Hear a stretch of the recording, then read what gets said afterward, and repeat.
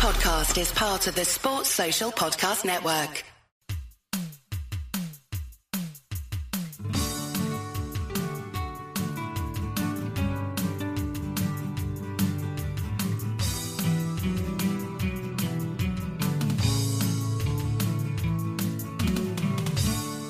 Hello and welcome to Nessun Dorma, episode 7, I think we're at now, your weekly chat about 80s and 90s football. I am Lee Calvert, and we welcome this week the return of Mr. Rob Smythe after his small absence. Hello, Rob. Hello, how are you doing? Good. And also joining us this week is author of Football Cliches and all-round general Twitter video legend, Mr. Adam Hurry. Hello, Adam. Thank you for that intro, yeah. Cheers. This is the Nessun Dorma podcast, the 80s and 90s football podcast. You can get in touch with us at Nessun Dorma Pod on Twitter, or there's contact at Nessun Dorma Pod if you want to email us. We're available on Acast and on iTunes or Apple Podcasts, as we have to call it now, and anywhere else you want to use us as your favourite pod player. You can leave reviews as well. Thank you for those of you who have left reviews. So what have we got coming up this week? Well, this week we'll be nominating some things for the Underrated Hall of Fame, which I'm determined to make into a thing.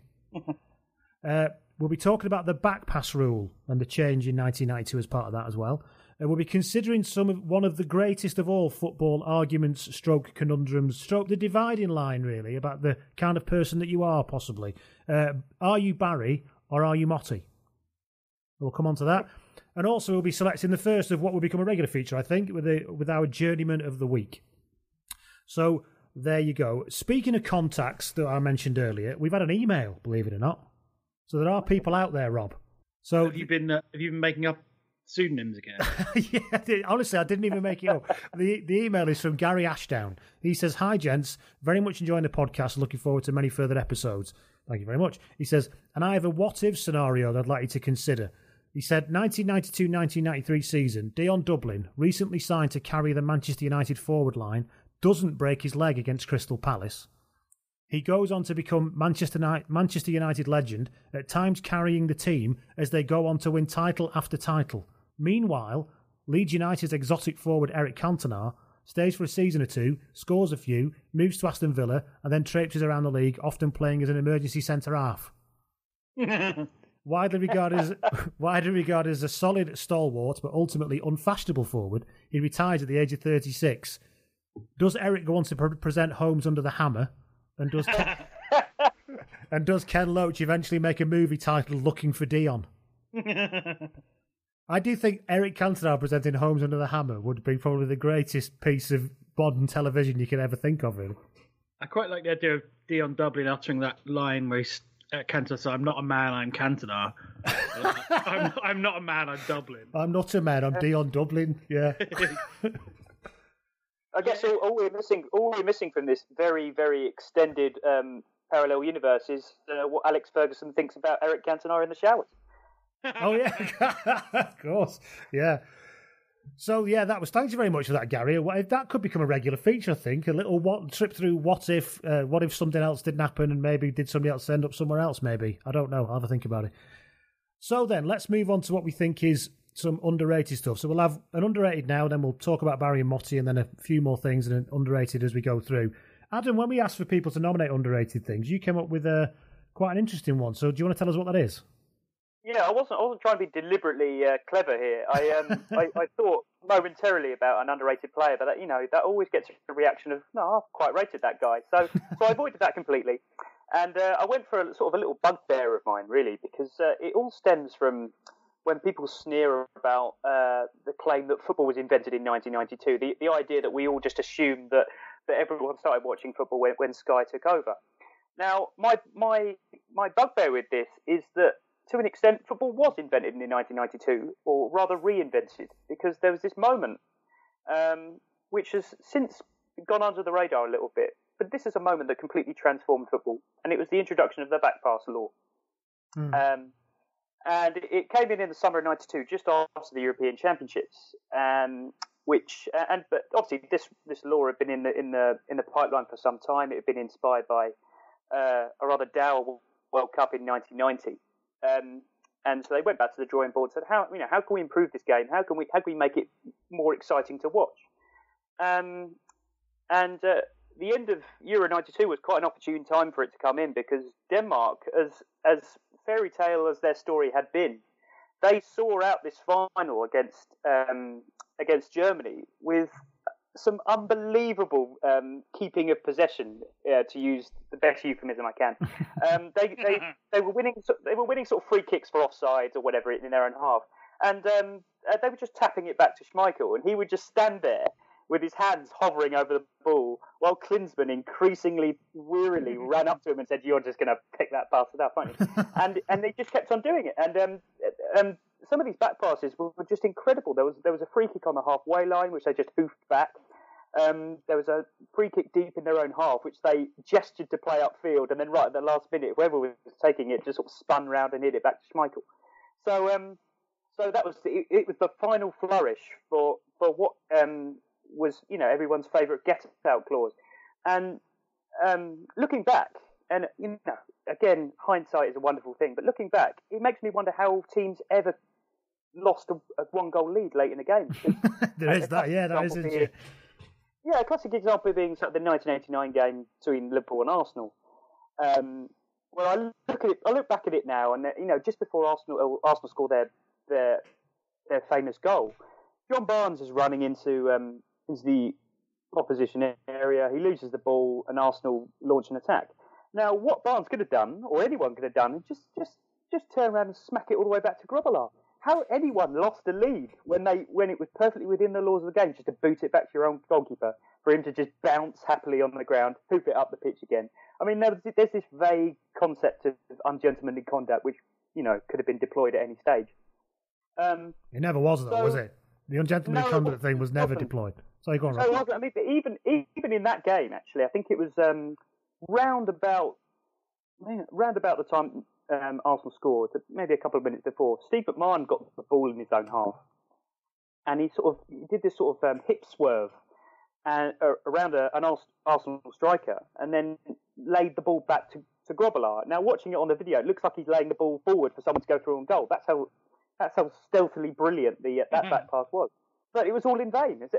And so again, just to overstretch the point, I can't fathom how anyone lost any late lead back in the sort of 80s and early 90s. But anyway, so IFAB, this kind of mythical board of old fuddy-duddies, decided to bring in this rule. Sorry, what was that called? IFAB?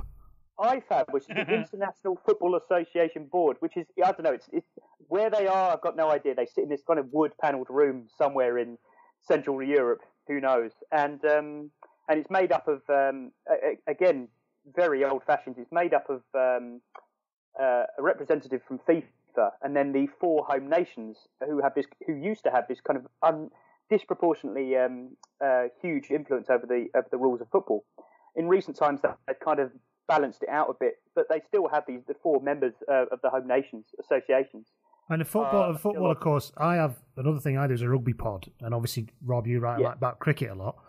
And what's noticeable about football is it seems a very modern game, but actually in terms of things like rule changes and stuff, they move at like a prehistoric pace to make any changes to anything, don't they? Basically, I think that's rightly so, isn't it? Rob, I don't know how you think about it, but the rules haven't changed too much in the last 100 years or so after being sort of jiggled around with in the latter part of the 19th century. But it's probably a good thing that we don't tinker with it too much. That's true. You can go too far. In cricket, you had that super sub fast, and but I agree. It does take a long time generally. Just IFAB sounds like a really shit geriatric boy band, doesn't it?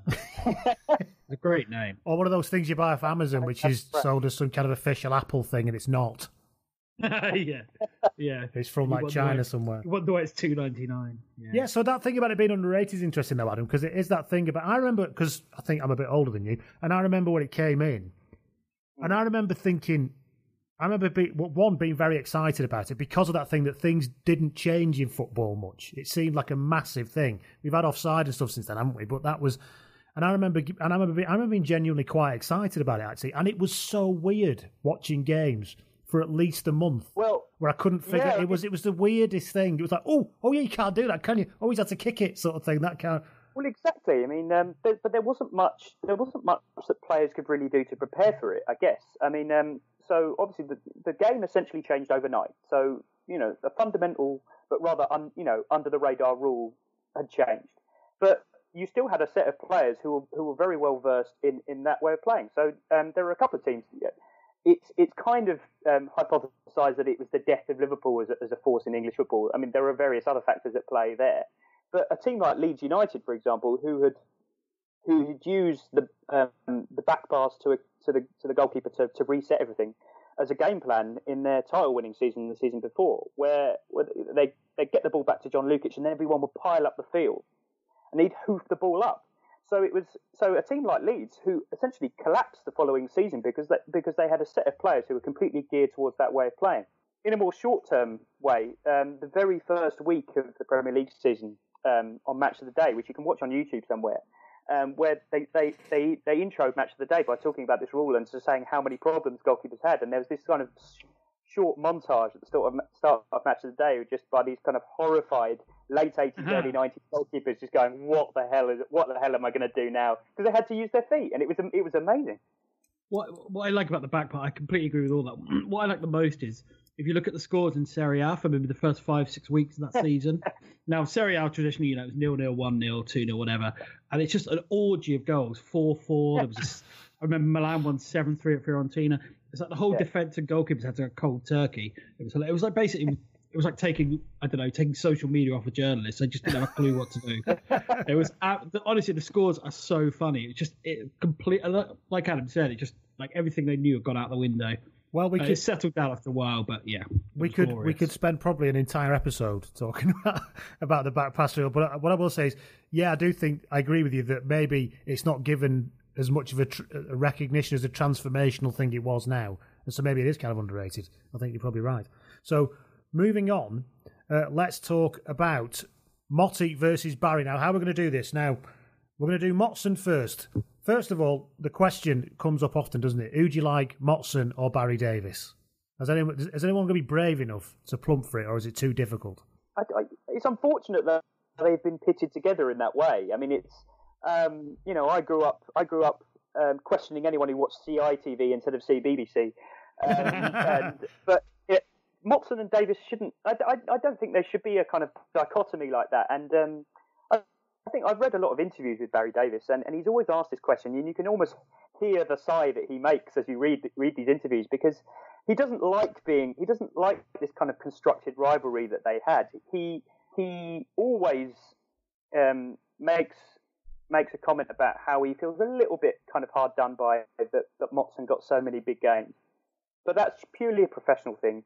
That he thought he deserved more, and I think he deserved more, and that's why he went off and did other sports. But by all accounts, they get on perfectly well. No, I've heard that as well. Yeah, I've heard that. Yeah, that's the situation. I think what we can agree on, though, is that they're both better than Brian Moore, aren't they? I was never a Brian Moore guy. Nobody's a Brian Moore guy. He's a mystifying. Oh, God, go on, Rob. Hang on. I like Brian Moore. I'd probably have Brian Moore above Motson, I think. Ooh, that is controversial. Our 7 listeners are going to be erupting in horror. But it's such a personal thing, isn't it, commentary? I'd have Barry Davis top, definitely, but so much of it's quite hard to articulate. You just kind of like, I don't know, someone's style or voice, but you can't really explain why. I quite like Brian Moore, particularly when he kind of growled as, I don't know, the ball went to someone like Ronaldo or something, and he would just growl their name. I don't know. It got me every time. And he did do it for grabs now, didn't he? Which is a genuinely brilliant piece of commentary. I kind of associate Brian Moore with sort of relentless United games midweek on ITV when obviously there were only one English team allowed, and United was and it was just Brian Moore and just Ryan Giggs running down the wing there. And then just watching them win when I didn't really want them to win, and it was and that's what I associate him with. I mean, and I didn't really have much of an idea of him before that. So what do we love about Motson then? Well, I do have a theory about Motson's voice, which perhaps gave him a kind of subconscious kind of common man edge over Davis. Davis was obviously an almost operatic kind of vocal presence, but the thing about Motson is he was born in Lancashire. Born in Lancashire. He was raised in Bury St Edmunds. Then he lived in sort of Suffolk, and then he ended up spending most of his life in Hertfordshire. And he ended up with this kind of accent that you couldn't really place, as well as the fact he had quite an unusual voice, the kind of sort of very emphatic voice, and it had a kind of depth to it, but it also had this shriek to it. So so the fact that you couldn't really place where he was from, I wouldn't have been able to really guess. He was just generically Southern to me. He was always generically Southern. Yeah. I guess so. So there was something in it for pretty much everyone, and his voice kind of lent itself to dramatic moments. I mean, I grew up watching gold compilation videos. That's how I kind of consumed Davis and Motson for the first 10 years of my life. So I kind of really only ever heard them when they were commentating over really, really famous goals that made their names.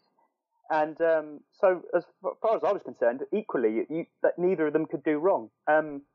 If you put them into a modern game, or rather, more accurately, if you put them into a modern broadcast, I don't think anyone would really appreciate how good they were, because they are so different to modern commentators. Davis has gone on record saying that commentators now simply talk too much, which I think is probably right. But yeah, it's just they were very, very much of their time, and I don't think they'll ever be, surpassed in that sense. Well, you mentioned about his voice, and I think you've mentioned before, Adam, that you came to the conclusion that Hughes, as in Mark, or the word Hughes, basically massively matched John Motson's voice. So here's an example. We've got some clips. Here's an example of him saying, I'm not going to use the Oldham goal because that'll be too upsetting for me. So we'll do the one against Sheffield United. I think was it the FA Cup, this one? Possibly. Oh, was it that long passing move? Yeah, the big long 1-2-1-2. Anyway, here it is. Listen to this. Parker. Hughes. Cantona, little flick. Hughes again. Move it on. Ince. Hughes. It's a good move, this. Hughes. Ince. Hughes. Great move.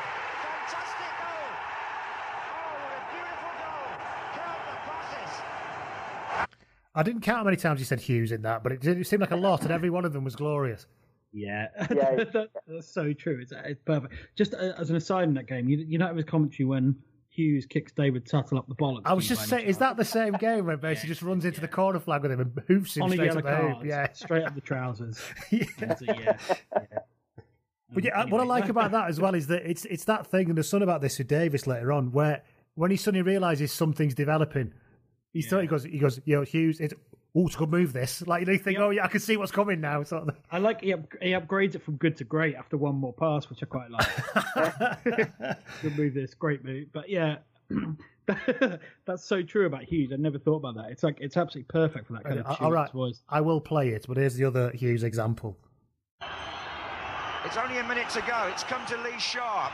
Milligan has to get the head on this. Beckford is needed. He wasn't there. It's hooked back in for Hughes. It's there! Oh, every single time I hear it, it's like a knife through my heart. But he does say that surname so beautifully. It does it. Hughes. It's half. He says it like a Welsh person would. It's only one syllable, but there's so much going on. It was similar with Vialli, when he played for Chelsea. I think there was a game when they played Liverpool at Stamford Bridge and they came back in the FA Cup to win 4-2. And Vialli scored quite late on, and it was just Vialli!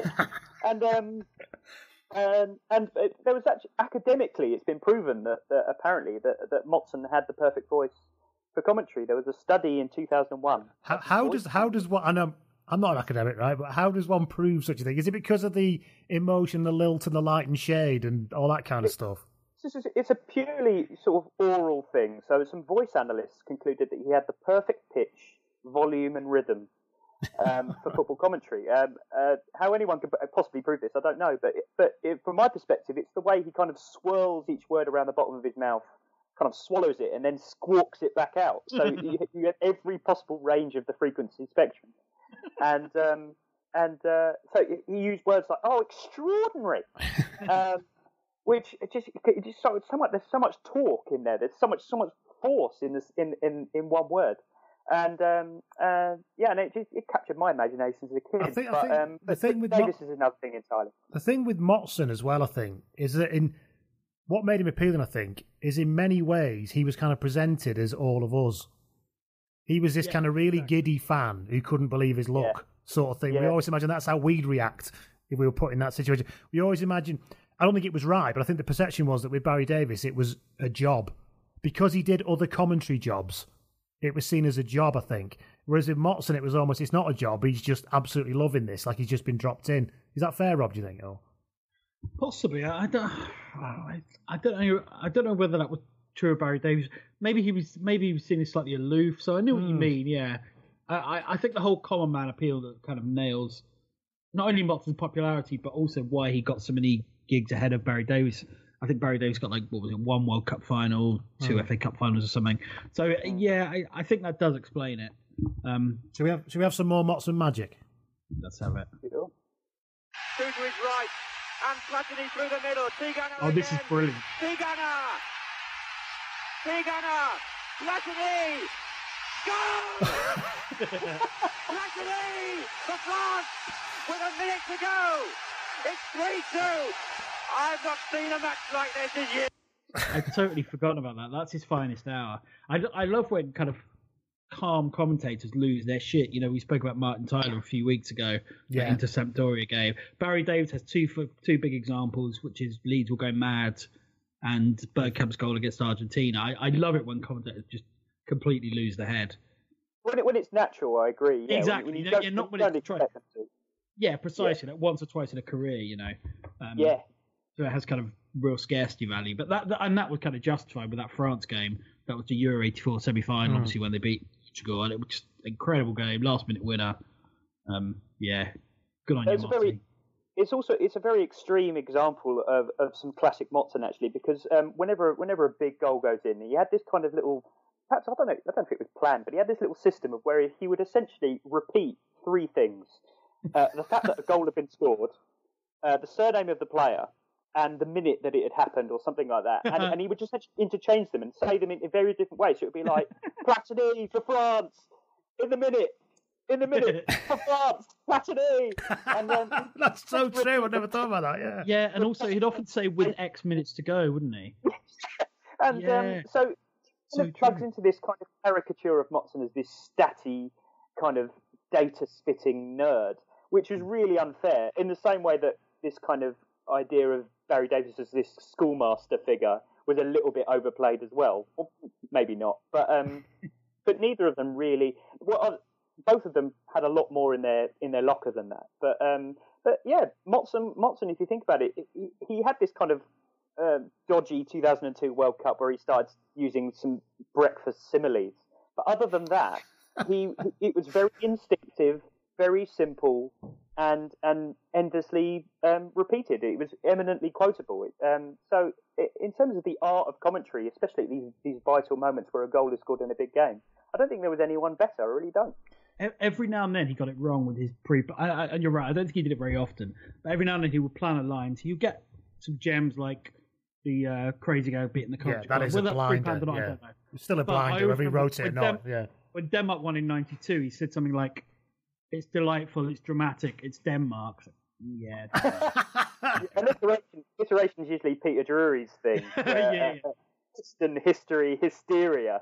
Peter Drury's another thing entirely. I know a lot of people hate him, but I think he's my cult commentary hero. I quite like him. The only thing I dislike about Peter Drury is when an equaliser was scored, he'd always shout parity. Which... That sounds like a really shit board game. Yeah, parity. I wish I had. Yeah, but I agree about Peter Drury, but you're right, that's another episode. My favourite underrated commentator ever was John Helm, who always got like the 4th tier game on Match of the Day. On his own. Yeah. He did a great commentator. When Socrates scored an absolute screamer against USSR in '82, John Helm did I forget exactly what it was, but it was a brilliant commentary. I quite like John Helm. Meanwhile, back at Motson, you can't have a Motson without an "Oh, I say," can you? Ready? Yeah. Augustin. Oh, Grimes is onside, and so is Whiteside here. Oh, I say! It's amazing! You can't see this, listeners, but Rob just mouthed that as it was being said. And Norman Whiteside saw his opportunity. That's a fantastic one, isn't it? I think Barry Davies says "Oh, I say" quite a bit as well, doesn't he? I think another thing about that goal. Sorry to jump in before I forget it. Just after that, it's another bit of classic Motson, where after a goal comes in and then it's maybe the replay's playing, he has this kind of rhythmical listing of what's happened. Offside, said the linesman, and then he just sort of you can hear the commas as he moves on, and it's just this brilliant bit of storytelling. I mean, I realise that a lot of commentary is essentially just telling you what you're seeing, but he just kind of lists what happened, and that is one of my favourite commentary goals. It's just from start to finish, everything is absolutely perfect. We'll finish on Motson with this one. It's quite a long one, but I think it's a blinding one because, and Adam, this is one you sent to us, where it's when England beat Argentina in that friendly in 2002, was it? And it's 2005. 2005. So we're going outside of our years, but it's Motson, so you can. And but it's more. It's just. Yeah, it is obviously he's living his fantasy of England winning the World Cup, as you said, but actually it isn't. It's just, but it's still great. So it's about a minute long, so bear with it, everyone, but it is fantastic because he just winds himself up all the way through it. Rooney, can England win it at the last? Owen's there again. Beckham! Oh, the goalkeeper saved it twice. Oh, goodness, I thought Beckham had got the winner.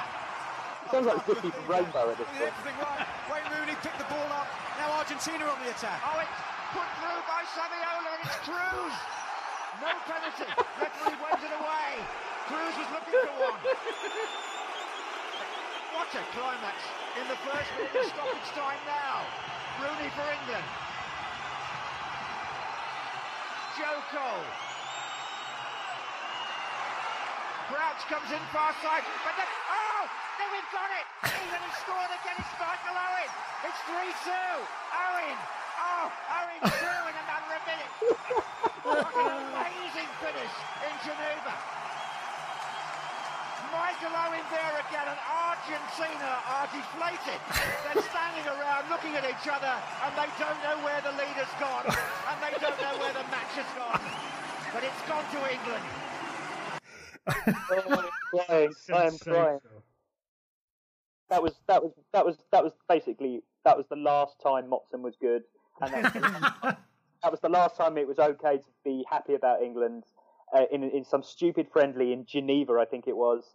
I'm in tears listening to that. It's wonderful. That is absolutely. I've not heard that before. It is glorious, isn't it? So there you go. That's some little trips through our memories of John Motson and what we think of him. But we love him, don't we? But I think we're all united in maybe our love of Barry. We'll come on to that a little bit later on. So moving back to some underrated things then. Rob, you had a nomination of the 1993-94 Arsenal Cup Winners' Cup. I did. Can I just quickly go back to the back pass law? Yeah, of course you can, yeah. So I just remembered a story that the back pass law came in 92, but at Nottingham Forest it came in a bit earlier than that. Because in 1991 they played Crystal Palace in the FA Cup, and they were 2-1 up in last minute of extra time. Keane passed the ball back to Mark Crossley, Roy Keane, who kind of half cleared it to Solarco, scored from 45 yards. And then he went in the dressing room, and Brian Clough walked up to Keane and without saying a word, just punched him in the face and sent him flying. And then said, never fucking pass the ball back to our goalkeeper again. So he never used to call Crossley by his name. He always used to say the goalkeeper or our goalkeeper, didn't he, Clough? Yeah. Incredible. Forest were actually... Forest were obviously quite central to the back pass law. Very quick one. In the Makita tournament, which was that short-lived and wonderful pre-season tournament. This was in '92. So this was just after the rule had been introduced, and teams were really, really trying to experiment with how they would deal with it. Brian Laws knelt down and headed the ball back to his goalie. Oh, on all fours. Steve Sutton, I think it was. And he got booked for it because he was essentially trying to circumvent the rule, and he got booked for it, but unsporting or ungentlemanly conduct, as it would have been then. Is that probably the only time that's ever been used? The ungentlemanly conduct. Probably. It covers so many possible things. Ungentlemanly conduct is essentially the thing that covers where the rule doesn't exist. Yeah, indeed. The referee goes, well, we can't really be doing that. So there you go. Does that still exist, ungentlemanly conduct? Surely refs should use it more. It's been rebranded in these more woke times to be unsporting conduct. Yeah, that's slightly tighter. Anyway, yes, Arsenal. Sorry. Well, I just think that English teams were so bad in Europe for most of the 90s. Now, I know United won the Cup in 91, but they didn't beat that much apart from Barcelona in the final. Whereas Arsenal actually had a really tough run. People forget this. And I think there's a certain snobbery about the Cup Winners' Cup, but actually it doesn't necessarily stand up to scrutiny. Certainly not when you look at who they beat. So they beat Torino in the quarterfinals, and this is in the era when all Serie A teams were absolutely terrifying. The champions of England could be playing the bottom team in Serie A, and the bottom team would be favourites. Semi-finals, they beat PSG, who had Ginola, Weah, and had put out Real Madrid. Then in the final, they beat Parma, who had a front three of Zola, Brolin when he was really good, and Asprilla. They also had Benarivo and Apolloni, who played the World Cup final a couple of months later. Arsenal had a midfield of, I think, Paul Davis, Steve Morrow, and Ian Selly. Ian Selly, legend. Ian Wright suspended. It's a huge achievement, which is never spoken about, really. It's pretty much forgotten. People remember Naeem's goal the year after more than they do. Wasn't Arsenal Steve winning. Morrow famously dropped by Andy Lineker? Was by Tony Adams. Tony Adams, yeah. I just think it's such a big achievement. And we take it for granted now that English teams, although English teams aren't so good in Europe anymore, they still get to a certain level, i.e. after Christmas. In those days, it was pretty unusual for any English teams, certainly more than one, to be in the competition in March. And I think that year Arsenal were the only one. United, who were a brilliant team and would win the double, were beaten by Galatasaray and beaten fairly comfortably, even though it was on away goals. They were kind of taught a lesson. And I think Norwich beat Bayern Munich, but they went out to Inter. Villa didn't go far. And Arsenal played against some really good teams. And I think it's one of the great triumphs for that back four. They didn't score many goals, but I think they'd conceded 1 in 5 knockout, or in the kind of last 5 knockout games against good opposition. I think that's right. And I just think it's a reminder of just how good that back four and seamen were. And also, it kind of always makes you wonder whether England missed a trick with that back four, just dropping them in en masse. I know it's not easy because you have really good players like Pearce and Gary Neville and so on. But that was such a good back four. I kind of feel like we didn't quite appreciate at the time just how good they were. That was something that other countries used to do. I mean, like taking it to an extreme example, let's say sort of Lobanovsky's Soviet Union, where he would basically transplant Dynamo Kiev's team into the national team with mixed results. But I agree. Maybe it's a kind of greater than the sum of their parts situation where, all right, you might have better individuals, especially when it comes to a defence. Well, you think, well, it might as well worth giving it a try. Do it in a way friendly with New Zealand or I don't know. But I'm surprised. Yeah, I'm surprised I didn't give it a go. Yeah, Italy and Milan up to a point. They kind of by '94, Sacchi had a lot of them, didn't he? Tassotti was in the squad, and obviously the other three, Costa Baresi. And you talk about boring Arsenal. They beat Standard Liège 10-0 on aggregate in the second round. 7-0 away, yes. 7-0 away. Even Ian Selly scored. But I guess I don't know. Maybe those sort of the early to mid '90s, you had English teams. I was going to say British teams. The English teams we weren't far removed from the European ban at all. We were maybe about 3 or 4 years back into it. So obviously the talent was more or less there. And you had a sprinkling of good foreign players with the English clubs. But generally speaking, there was a complete lack of kind of street wisdom, if you like, exactly, when it came to European football. So Rob mentioned United and Galatasaray, where you must have seen this, but there's the video of United in Galatasaray where they were all pretty much terrified. You got Ryan Giggs talking about the smell of the ground and how you could smell the cheap cigarettes, and then Cantona absolutely losing it, punching a ball into oblivion. Where does that ball go? That is the greatest thing you've ever seen. How do you punch a ball that high? I've never seen. One thing about that is quite interesting is that apparently after, obviously there was the brawl with the police and everything on the way down the tunnel, and Cantona wanted to go back out and, it is worth, kill those fuckers. And even Roy Keane was counselling against it. Never mind Robson, Bruce. I mean, there were some tough men in that team, and they didn't want to be. But you're right. I think it kind of sums up the naivety about everything, really, the experience, tactically as well. And that's why I think it's so worthy. And I know United won the Cup Winners' Cup 3 years earlier, but I don't think their run was nearly as tough as Arsenal's. No, but at the same time, what I remember of English teams in Europe in the mid-90s, all the way towards maybe when Chelsea won the Cup Winners' Cup in '98. English teams at home were a kind of a different proposition. They kind of brought that Premier League tempo. And a lot of the time, European teams or continental teams couldn't handle it. They were kind of sort of steamrollered by this kind of relentless pace and tempo that they perhaps didn't play with. So every now and then, the English style of play kind of really was effective in Europe. And then maybe over the last 10 years or so, everything, the tactics are kind of homogenous across Europe anyway, so it doesn't really make as much difference. But there was a kind of period in the 90s where an English style of play was very effective at home, but then it got kind of unpicked away. That's true. I think a good example of that is United Barcelona in 94-5.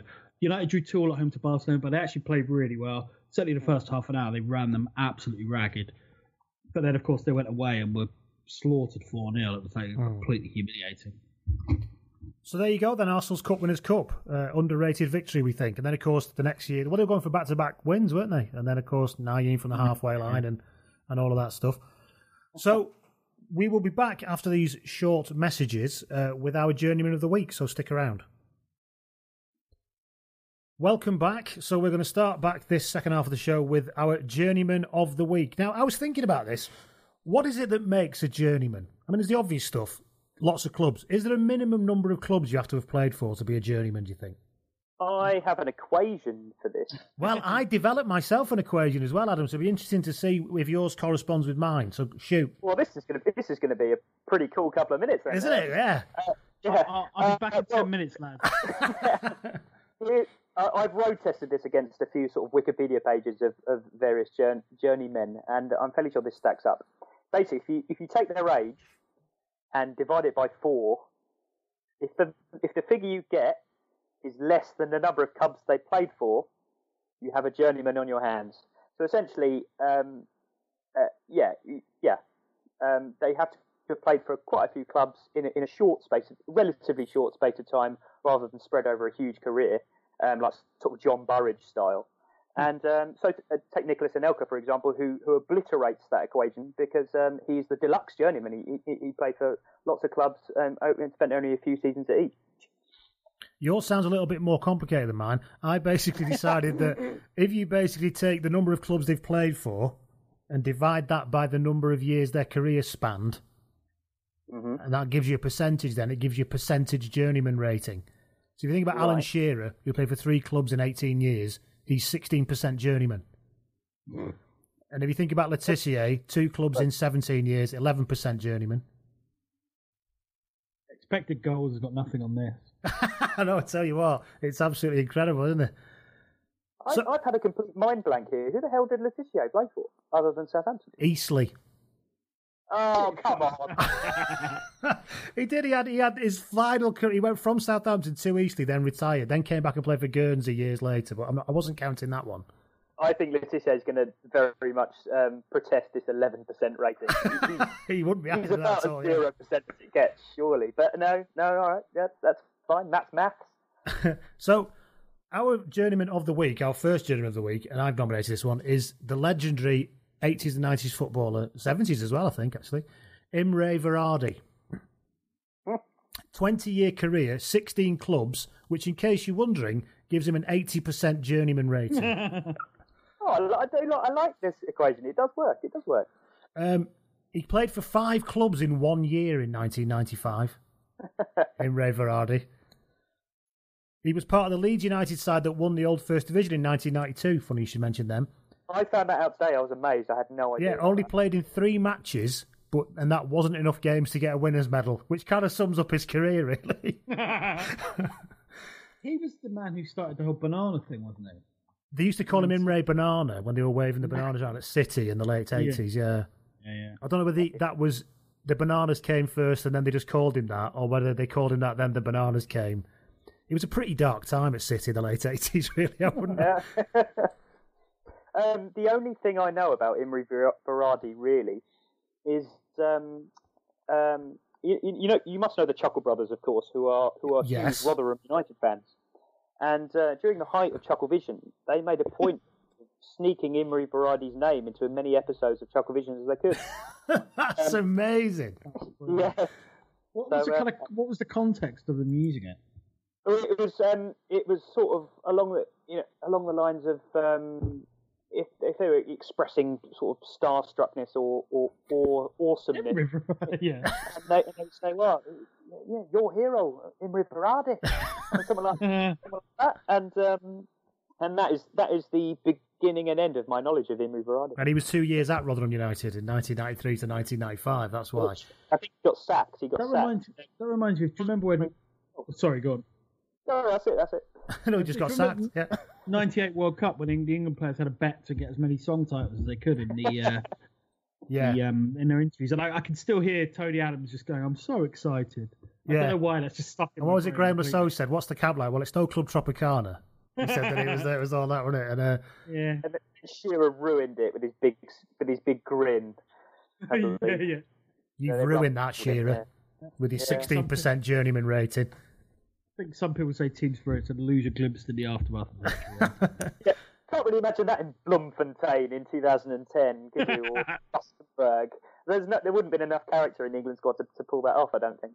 Capello wouldn't have allowed that, would he? So, no, that's true. Some career highlights for Imre Berardi. He was the top scorer for West Bromwich Albion in 1985-86 season with a magnificently gigantic 9 goals. The Baggies were relegated that year, you'll be very surprised to hear. He scored, if you look on YouTube, it's Sheffield Wednesday 2, Liverpool 0 from 1984 at Anfield. And Imre's leading the line for Sheffield Wednesday, and he scores a magnificent comedy goal against Grobbelaar. Grobbelaar tries to do one of his Grobbelaar things, and it comes out to Verardi, and Grobbelaar chases him into the right channel, and Verardi just wangs it one across the box, and it ends up going in the far corner. I watched that earlier. It was a splendid piece of mugging off. The sort of mugging off that only Grobbelaar really got at the time. It was a good finish because he was quite wide. He was very wide. He was in the right channel. It was quite an angle, yeah. And what also sums me up about him is when you read about him, apparently Hungary came asking if he played for them in 1984 because he's of Hungarian descent, and apparently he turned them down because he said, "You've already got a lot of good strikers." I love that he knew exactly what his place was in the grand scheme of things. He kind of went, "Oh, look, you don't want me, lads. Honestly, you've got loads of good strikers. You don't want me." That's tremendous. That's admirable self-awareness. If it's true, but yeah, so the story is told. Kind of the opposite of Dave Runsworth. In 1984, I don't know. I'll be honest. I'm not bad on 80s football, but I'm not right up there with what Hungary were like. What Hungary top line was like in '84. That's another episode. We're still waddling about. Yeah. So there you go, journeyman of the week, Mr. Imre Berardi, who, in case you're wondering, I'll just give it very, very quickly, played for Letchworth, Sheffield United, Everton, Newcastle, Sheffield Wednesday, West Bromwich Albion, City, Sheffield Wednesday again, Leeds United, Luton, Oxford, Rotherham, Mansfield, Boston, Scunthorpe and Matlock. And just to confirm, Rotherham, Mansfield, Boston, Scunthorpe and Matlock were all in the same season, which is some going. And he managed Matlock. Oh, he managed Matlock as well, did he? Right. Yeah. Just to round it off. Player management is a cherry on the icing of the cake of a journeyman. It's not mandatory, but it's nice to have. It's encouraged. And now a lot of them end up becoming local radio colour commentators, don't they? Yeah. Right then, let's move on to Motty versus Barry, part 2. Oh, we've said we don't want it to be versus, do we? Motty and Barry, part 2. Let's talk about Barry, shall we? Now, I mentioned this thing about Barry before. I'll start on this. I think there was almost a sort of classic British class war objection to Barry from the footballing community, in that I think the fact that he did the tennis and also did things like badminton in the Commonwealth Games, he was almost treated as if he was a bit of an imposter, or that's why people didn't quite warm to him as much. We do, obviously, but I think generally people didn't quite warm to him as much. I do think there was something about him being a bit posh and did the tennis, therefore maybe didn't take football as seriously as he should, like Motson did. And I don't know.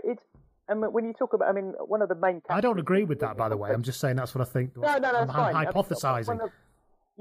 One of the main kind of criteria for enjoying a commentator is this perception of whether they love football or not. And there is this kind of idea that he treated football with disdain, but his tellings off various players, like England at the 1986 World Cup, where you just went as they gave the ball away in midfield. While you talk about that, let's just play that because it is glorious. Mistake by Fennick, and again it's a 3 against 2 break, and this is Boniek and he's onside. 2 trying to come to him, Silverman lost it. Oh, what an important put in by Terry Butcher. But England just cannot afford to make crass errors like that. We've got away with it twice. We cannot tempt fate further. Yeah, have a bollocking, yeah. Yeah, that was a bollocking born out of a desire to see football played in the right way and not to see errors made. So it was kind of like a bad cop to Motson's good cop. He was telling them off because he wanted them to do better, not because he was disgusted with what he was seeing generally. And but yeah, so I would never doubt Davis's love of football, despite the fact that he veered into hockey and all sorts. But yeah, there you go. I also think he absolutely loved football.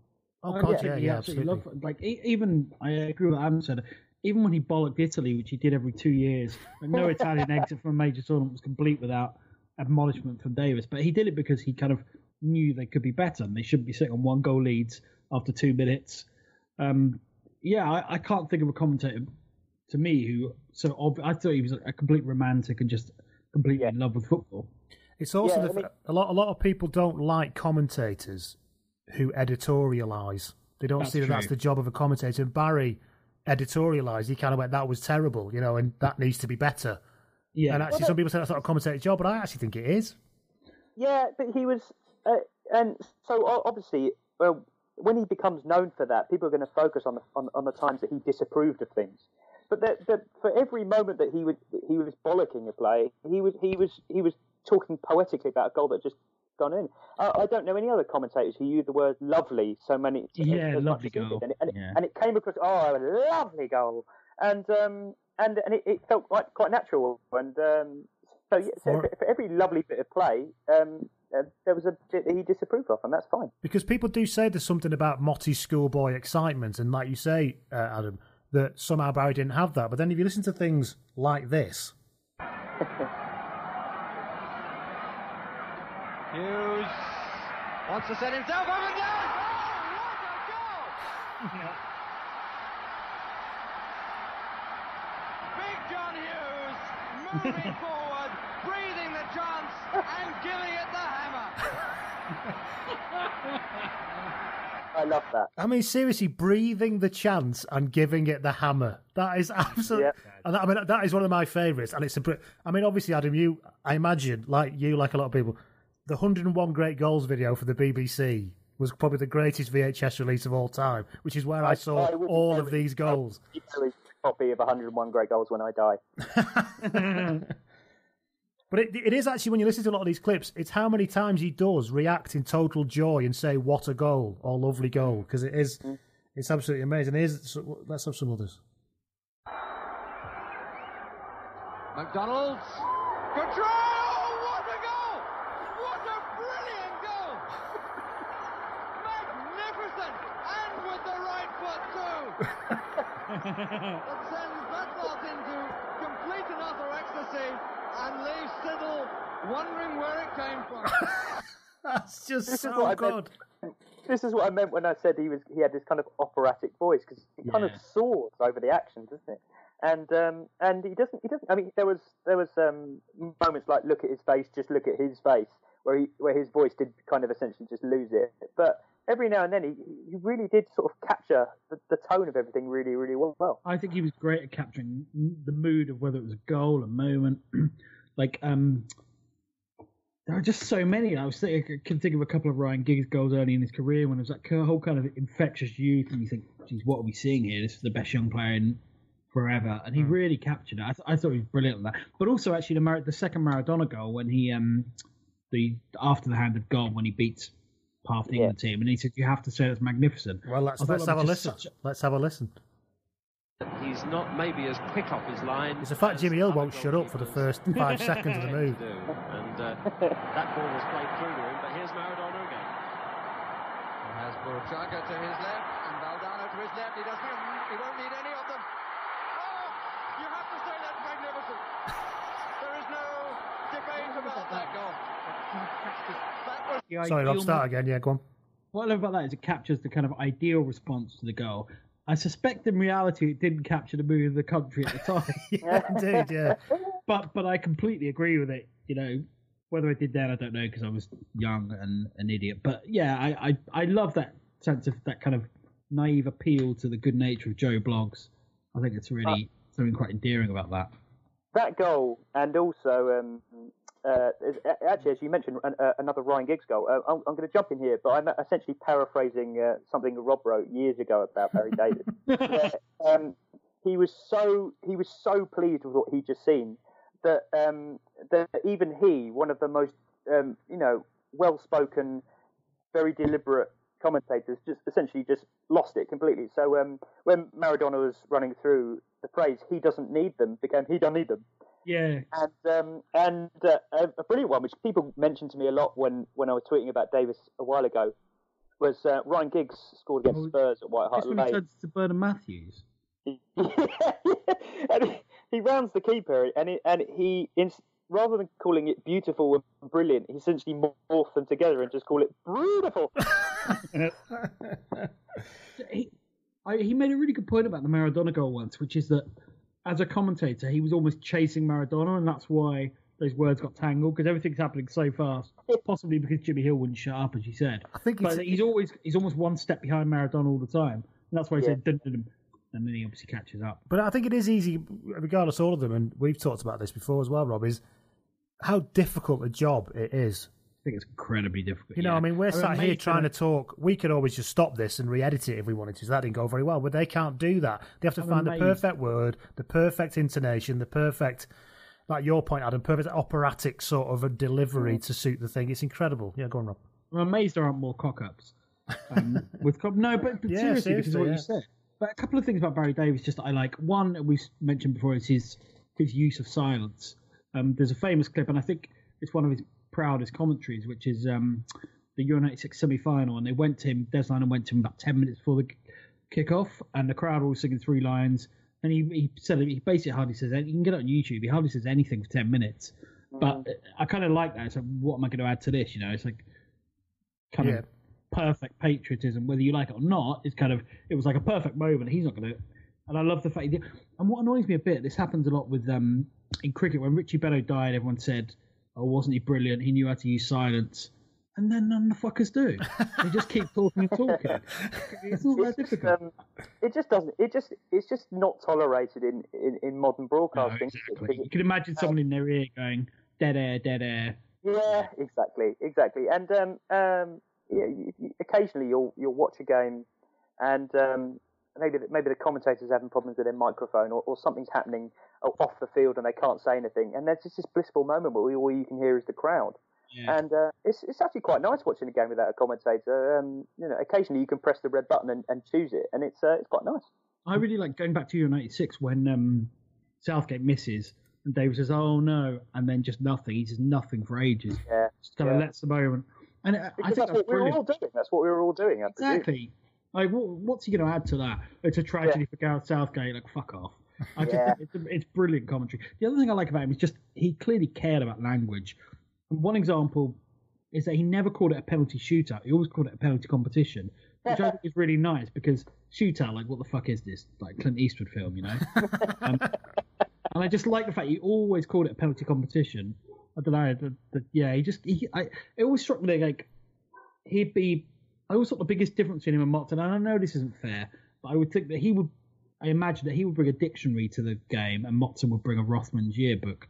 And I know that's a bit simplistic, but I just think Davis cared much more. Well, not much more, but Davis just cared about language in a way that made him, like, certainly my favourite commentator. So we have another clip.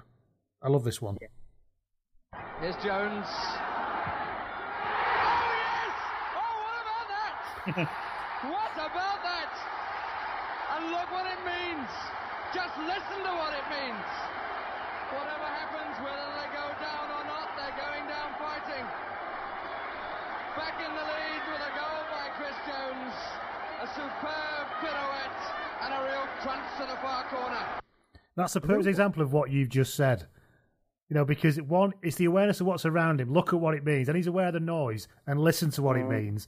And then he downshifts into a superb pirouette and a crunch into the far corner. Like that. He hasn't got that written down. That just... Yeah. We should say, in fairness, he had a few shockers as well. The 95 Cup final, he had a bit of a shocker.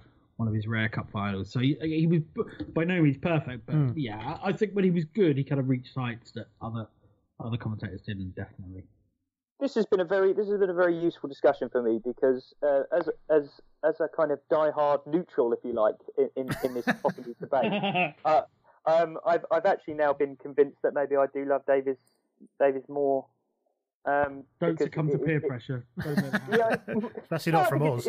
It's a proper affection. It's easy to enjoy Motson's commentary, but it was arguably harder to warm to the man. Just because of what you say, maybe his interests lie slightly differently to David's. But David perhaps he captured the passion of football a little bit better by the means of what he said, rather than Motson's just sound of Motson's voice. So over this last 2 minutes, I've convinced myself that maybe. But Davis was always the grandfather that I never had anyway. So that was always the case. You met him, didn't you, Rob? I did. I interviewed him once. On my birthday, actually. It was oh my God. He's such a nice guy. I interviewed him for the Blizzard, which is the quarterly that Jonathan Wilson does. Yeah, he's just absolutely lovely guy. I spilt a pint. It was really embarrassing. I don't know whether it was nerves or just. We'd not had many, so Did he give you like a telling off? He can't afford crass hours. Smile just spilled his pipe because he just will not learn. Speaking of classic bits of passion, we can't let Barry go without this one, can we? Did really well then against the up stump. Your mention of Maradona. In his first World Cup, he didn't pick him in '78. He was sent off. Beautifully pulled down by Bergkamp! Oh, what a goal! Dennis Bergkamp has won it for Holland! That was absolutely brilliant!